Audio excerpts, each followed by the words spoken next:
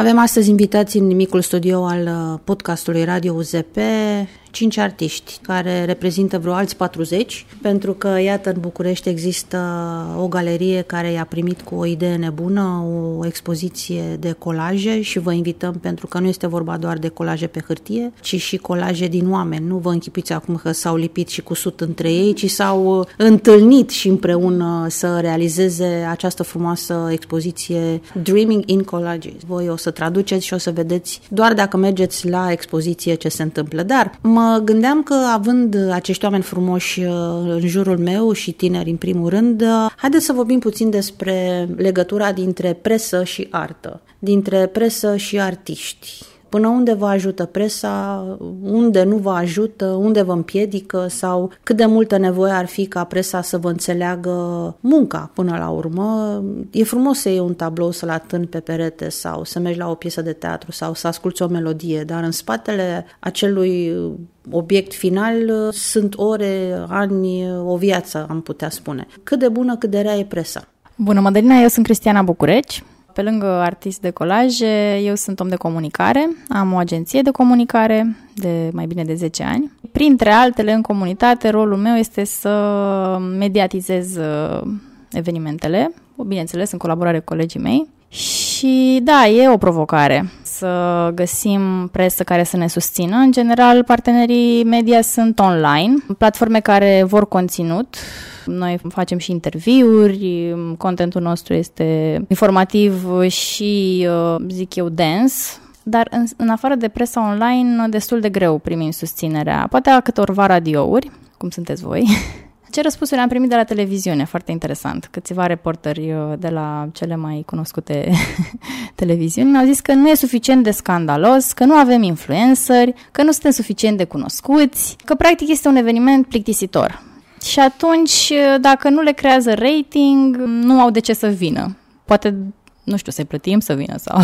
Da, cu siguranță cu bani ar fi venit și n-ar mai fi fost problema. Dar noi, fiind artiști independenți, ne este foarte greu să avem bugete. Evenimentele le organizăm din banii noștri, din resurse personale, nu prea avem sponsor momentan și chiar dacă am avea, cred că ar fi ultimul lucru unde am putea să cheltuim banii, pentru că presa e foarte scumpă. Din păcate, totul se rezumă la bani, la finanțe și, într-adevăr, toți, indiferent că suntem independenți, că suntem de stat, că suntem corporații, sunt niște cheltuieli. Însă, așa cum spuneai, sunt mulți care, în momentul în care vor să mediatizeze ceva, se întreabă, sunt cunoscuți, nu sunt cunoscuți. Bun, dar cum ne facem cunoscuți? Cum vor ajunge acești oameni cunoscuți dacă nu prin noi, prin presă, încet, încet vorbim despre ei? Nu trebuie să fie o emisiune de o oră despre un artist tânăr ca să-l faci cunoscut și 3 minute și sunt de ajuns. Nu trebuie să fie un articol de 8 pagini sau un interviu radio de 3 săptămâni.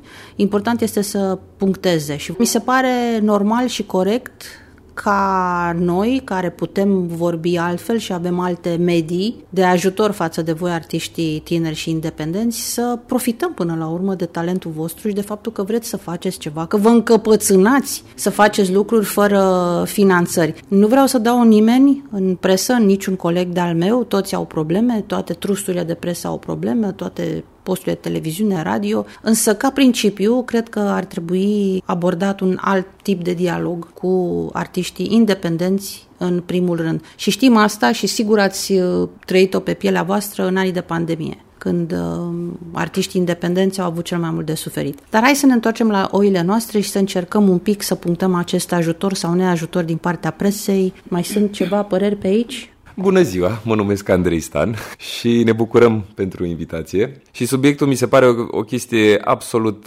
esențială pentru artiști, pentru că eu colaborez și în lumea filmului, sunt regizor de film, sunt și producător de muzică și vorbesc cu oameni din zona de muzică, inclusiv în zona de performance, și acest subiect se discută peste tot. Cine ne ajută și pe noi să știe lumea de noi? Pe scurt, noi stăm și muncim, stăm sute de ore, facem albume de muzică, facem spectacole, dar nu ajungem la oameni. Ce facem în situația asta? Mie mi se pare că trăim un fenomen fascinant în care atenția omului este un fel de battlefield, așa, un loc de luptă pe care cumva toată lumea vrea să-l câștige. Chestii din ce în ce mai șocante, din ce în ce mai ciudate sunt promovate, pentru ca omul să aibă o reacție și să poți să-i vinzi după aia ceva sau să-i bagi altceva pe gât, să-i captezi atenția și după aia să-i o menții cât mai mult. În momentul în care tu nu vii cu orgoliu la înaintare, nu vii cu ego-ul, ci vii cu iubire față de ceva, asta nu o să te lovească peste ochi și o să zică, mamă, ce chestie, o să-ți dea o trăire. Dacă noi funcționăm foarte mult doar la nivelul cognitiv, e posibil ca noi să nu mai fim conștienți și de alte trăiri. Și din cauza asta cred eu că presa nu e bună, nu e rea, la fel ca orice altă uneltă. Este o uneltă care construiește sau deconstruiește diferite scenarii. Mie mi se pare că în România momentan vând chestiile care pentru mine poate sună așa, dar sunt ușor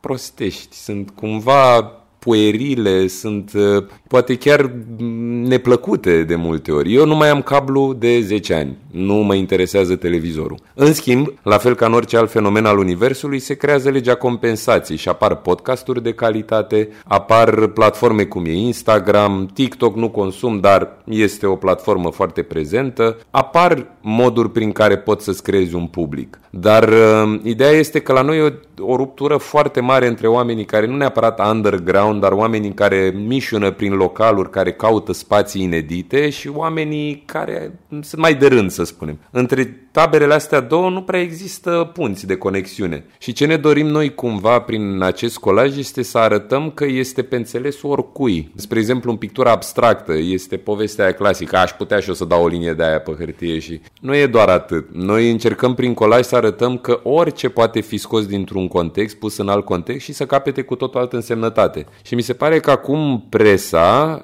este mai speriată decât artiștii. Mie așa mi se pare, pentru că ori ai papagalul mare și îți dai voie să spui ce gândești, ori te gândești că dacă eu spun de fapt ce gândesc, că la mă închide și nu mai fac bani. Deci eu cred că artiștii și cu ziariștii, pentru că mi se pare că și ziariștii sunt artiști. Ei vin și spun povestea pe care au văzut-o altcuiva. Și un regizor face același lucru, vede o poveste și o spune altcuiva. Dar mi se pare că ar trebui să se creeze legături care să nu fie bazate doar pe interesul financiar, ci să aibă și în vedere bunăstarea țării. Pentru că în muzică, spre exemplu, toată lumea spune că muzica e proastă la radio. Prieteni de-ai mei, spre exemplu. Și întrebarea este de ce? Pentru că asta se cere. Cine cere? Adică unde mă duc eu pe un site și zic eu vreau piesă de la nu știu cine să sune nu știu cum? Nu. Oamenii consumă ceea ce li se dă. Și atâta timp cât presa nu are încă curajul să se ducă dincolo de granița confortului financiar, nu zic că toată lumea, că sunt cazuri și cazuri, dar eu cred că o să urmeze o perioadă în care oamenii o să aibă nevoie de autentic. Pentru că o să simtă că dacă mănâncă McDonald's 5 ani de zile, la un dat îi doare stomacul și vor să mănânce și o șorbiță. Eu cred că asta o să se întâmple. Deci cred că relația dintre artiști și ziariști ar trebui să devină una din ce în ce mai intimă, să zic, ca proces.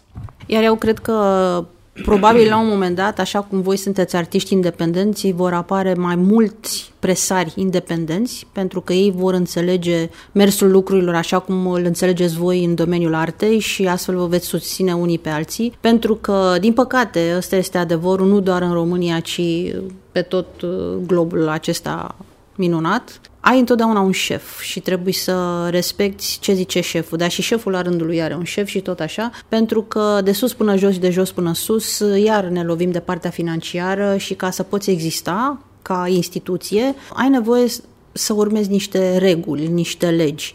Dar și acestea cred că pot fi schimbate. Nu schimbate, îmbunătățite. Și așa cum bine spuneai că artistul trebuie să fie bun prieten cu jurnalistul și invers, probabil că tot timpul va fi cel care va rezolva acest lucru. Eu întotdeauna am încercat cu colegii mei din presă să dezbatem această problemă, să fim alături de voi artiștii independenți, de voi artiștii din nu știu ce colțuri ale țării care nici măcar nu au norocul să se unească într-un grup cum ați făcut voi. Iar omul ăla dintr-un colț al satului, din munții Apuseni, unde nu ajungi decât cu căruța, poate să fie un geniu. Dar el stă acolo la el acasă, în bătătura lui că se simte bine și poate trăi mulțumit, dar ce păcat că îl pierdem. Și cred că atâta timp cât voi vă veți zbate, că până la urmă asta e, vă datorăm această zbatere, să rezistați ca artiști independenți, să faceți aceste lucruri frumoase, cum este și această expoziție de colaje și acest grup pe care l-ați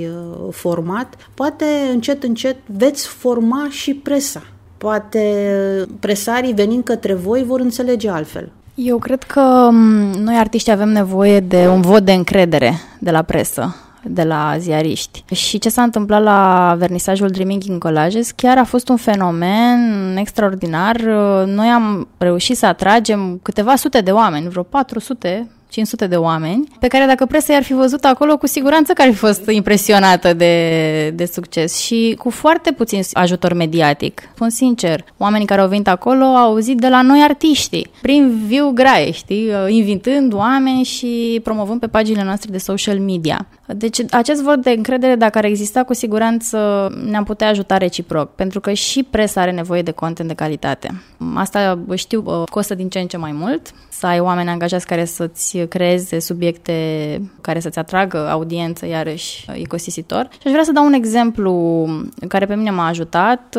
Alida Mocanu de la Euronews, de exemplu, a făcut un reportaj video foarte fain și elaborat despre arta mea. Am și făcut un mic atelier de colaje improvizat, în care Alida și-a făcut propriul colaj, dar conștientizez că am fost extrem de norocoasă, pentru că eu am chemat-o și în alte momente, în alte evenimente, sau am invitat-o să facă reportaje și colegii mei artiști, dar ea n-a mai prins-o, deci a fost one time. Genul acesta de încredere pe care ziariștii poate să-l ofere artei, eu cred că ne-ar ajuta foarte mult și s-ar putea replica. Aș fi vrut să adaug, Nicoleta este numele meu, Nicoleta Babei, pornind de la ideea expoziției noastre a artiștilor de colaje. Mă gândeam că noi am pornit prin forțe proprii și prin micile comunități pe care noi ne le-am creat pe Instagram, pe Facebook, pentru că trebuie să existăm și acolo tocmai în ideea de a ne promova și am apelat la micile noastre comunități. Nu am avut într-adevăr acel sprijin pe care ni l-am fi dorit, dar au existat parteneri media totuși care ne-au susținut și cărora le mulțumim. Și mă uitam aici pe masă că avem niște pliante, niște afișe pe care tot noi le-am conceput cu artiști din comunitatea noastră, cu Ada aici de față, le-am printat, am alergat prin oraș pe la cafenele și am apelat la prieteni și pe Facebook și peste tot. Sunt oameni care ne-au dat o mână de ajutor și care au apreciat. Într-adevăr, un mic umăr așa ne-ar fi ajutat, o mână întinsă din partea presei, poate că ar fi fost binevenită, dar aș vrea să lansez o invitație către ceilalți să intre pe pagina noastră de Facebook sau de Instagram și să vadă ce concept unic am adus noi în spațiul bucureștean. Știu că sunt foarte multe evenimente în București, culturale, artistice, însă ce s-a întâmplat pe 9 februarie a fost cu adevărat special, pentru că n-am oferit doar o expoziție de colaje, cum poate doar, deși e mare lucru pentru noi, e arta noastră și puțin din sufletul nostru acolo. Am oferit o experiență inedită publicului bucureștean și tuturor participanților și cred că asta contează enorm. Ascultându-vă, mi-am dat seama că o primă colaborare mai serioasă, poate, între artiști și presă, și nu vorbim aici că trebuie să vină la un vernisaj să facă reportaje sau interviuri, poate în viitoarele școli de vară, fie că sunt școli de artă, fie că sunt școli de presă, să se intersecteze artiștii cu jurnaliștii și poate să și existe la un moment dat o discuție, o masă rotundă, un curs în care artistul să spună ce vrea de la jurnalist, dar și jurnalistul să-i spună artistului cum se poate face acest lucru, pentru că până la urmă sunt două limbi diferite, dar nu atât de diferite. Așa cum spuneai, că și jurnalistul este tot un artist, poate fiecare vorbește o limbă, are impresia că nu-l înțelege pe celălalt, de multe ori intervine și o mândrie, sunt jurnalist, dom'le, stai un pic.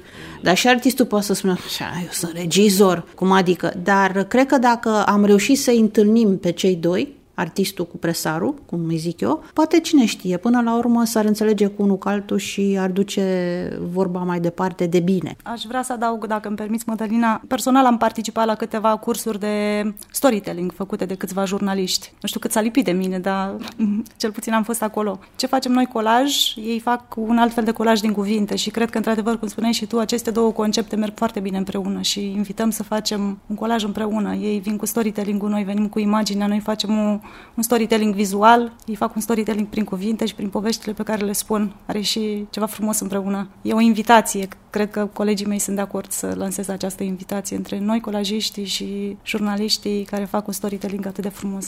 Și nu doar jurnaliștii care fac un storytelling, că eu pe mine, dacă mă pui să scriu, întâi stau 7 ani până mă apuc de scris, după aia stau vreo 14 până termin de scris. Dar dacă îmi dai microfonul, te rezolv în jumătate de oră. Deci, glumind aici, ideea nu era și mie mi-ar place să vă invit pe voi, să spunem, la viitoarele cursuri sau școli pe care sper să le organizez. Am reușit în anii trecuți să fac scurte școli școli de vară împreună cu UNESCO și Academia Română, de ce nu acum să vă iau și pe voi de o aripă și cine știe, să începem ceva aici în București, să ia alții modeluri să facă în alte părți, că nu ne putem clona. Fiecare de aici are idei și vrea să facă, dar nu poți face întotdeauna. Deci mai dăm o șansă presei, nu? Da, o dăm și sper că cei care ne ascultă să nu se supere nici artiștii pe jurnaliști, nici jurnaliștii pe artiști și în primul rând pe mine, că am tupeu poate să spun aceste lucruri. Deci hai să nu închidem aici discuția și să redeschidem microfoanele la prima noastră întâlnire la o școală de vară, ceva. Noi avem un vis de a dezvolta primul centru de dezvoltare creativă. E un proiect foarte ambițios care mi-a venit de ceva ani și îmi dau seama că este foarte mare nevoie. Legat de ce discutam mai devreme, aș vrea să pomenesc o singură speță, ca să zic așa, de om care a fost foarte ajutat de presă, dar și neajutat în același timp. Ion Bârlădeanu, care este probabil emblema colajului românesc la ora actuală, care are o poveste cu adevărat impresionantă. Omul a reușit să creeze niște filme, cum le numea el, niște capodopere, într-un context destul de limitat și chiar neplăcut. Și cu toate astea, presa a reușit să-l ducă până la nivelul de Angelina Jolie. Dar nu înseamnă că viața lui s-a schimbat cu adevărat într-un sens bun, nici că e mai rău. Nu vreau să zic că a fost un fenomen pozitiv sau negativ, vreau doar să spun că presa a făcut enorm și a ajuns ca un om dintr-o ghenă să ajungă în fața actorilor de top de la Hollywood. Deci se poate. Asta vreau să zic, că sunt mecanisme care pot duce la niște chestii extraordinare. Și până la școlile de vară aș vrea să invit presarii, cum zici tu, la ateliere de colaje. Hai să facem colaje. Eu am în martie 2 ateliere și dacă vreți vă invit pe 10 și pe 31 martie. Găsiți pe paginile mele Cristiana Bucureci. Și avem și un târg de mărțișori unde putem să facem iarăși la Asociația Hart colaje. Deci invitația este deja lansată. Trebuie doar să existe doritoare.